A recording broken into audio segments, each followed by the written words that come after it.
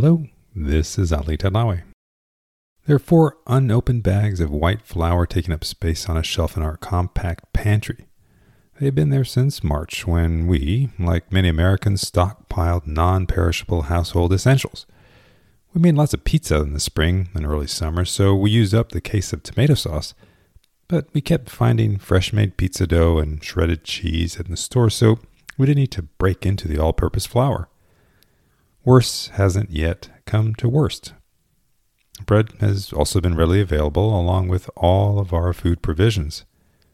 We thought we would get into baking. That would be a fun family activity or distraction during the lockdown. But we haven't, the way many others have.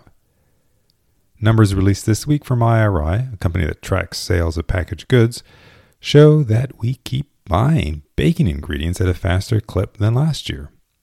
Not the plus 99% from early spring, but still impressive growth given that per capita flour consumption in the U.S. has been declining for a very long time. We're buying more stuff to bake with despite the, quote, pandemic fatigue, assigned, among other things, to the time and effort making meals at home day after day, with no definitive word on when we will be able to eat out without restrictions. I suppose baking is different from pulling together a meal. The rewards of baking sweets are always fresh and maybe more encompassing than what you get out of, say, making an Instant Pot meal. Baking bread is maybe different still from baking treats. I got a taste of that this week too. There's now half a bag of fresh bread flour in the pantry sitting on top of the other flour. We made several loaves of ciabatta this week. The motivation was neither need nor boredom. It was inspiration and curiosity. I discovered the Bread Lab while researching regenerative agriculture, a topic of an upcoming Talk to Me About Food podcast episode. No, the Bread Lab is not a how-to blog or a purveyor of bread-making stuff or a space where you can learn how to bake incredible or uncommon bread. It is a real lab at Washington State University. In their words, the Bread Lab is a combination think tank and baking laboratory where scientists, bakers, chefs, farmers, maltsters, say that 5 times, brewers, distillers, and millers experiment with improved flavor, nutrition, and functionality of regional and obscure wheats, barley, other small grains, and beans. What really got my attention is the focus on taste and nutrition. Most of the bread we buy is made with wheat that's been bred for superior yield and packaged for long shelf life. Not surprisingly, taste and the full nutritional potential of wheat have been sacrificed in the industrialization of flour making. Some say significantly. Stephen Jones, the Bread Lab director, suggests we need not make that sacrifice anymore.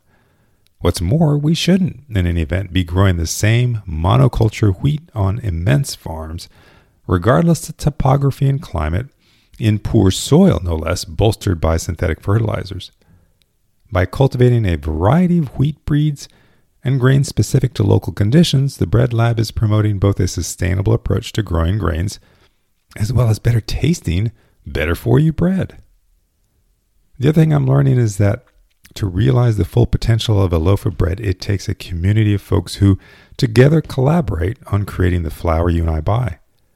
The Bread Lab and others, breeders, millers, and chefs around the country, are reminding us of the true, fuller gift encapsulated in each kernel of wheat. They are resurrecting heirloom breeds, refining some, and even concocting new types of wheat that are even more nutritious and make you expand the description of what bread can taste like. The variety of wheat possibilities is eye-popping. I didn't seek out one of these more exotic flours bred for a specific flavor or texture, or tailored to our regional soil and climate. Using a national brand of bread flour, a well-known brand of yeast, coarse salt, cool water, a mixing bowl, a rubber spatula, and 475 degrees of oven heat for 20 minutes, we made as good a loaf of bread as I've purchased from the store. On the first try. There's more to it. Making bread tickles the senses. The dough sticks to your hands. You watch it rise, then rise some more towards the top of the bowl. The bread takes shape and color in the oven while its aroma seeps around the oven door's edges. There's also the act of making bread. You're taking part in the simplest of rituals at the core of civilization making.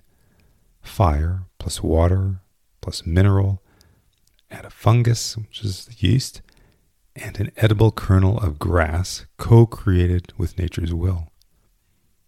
And at the end of the day, you can survive on a piece of bread and water. Apparently, bread can be much more in terms of taste, texture, and nutrition if we, as consumers, invest time and effort that we don't have to if we buy big bakery packaged bread built on high-yield grains. We have to give up the added convenience of a long shelf life too. Then again, after making our first loaves of ciabatta, I was wondering what meals would best accompany the bread, not the other way around. The bread disappeared before we even had time to think about preserving it.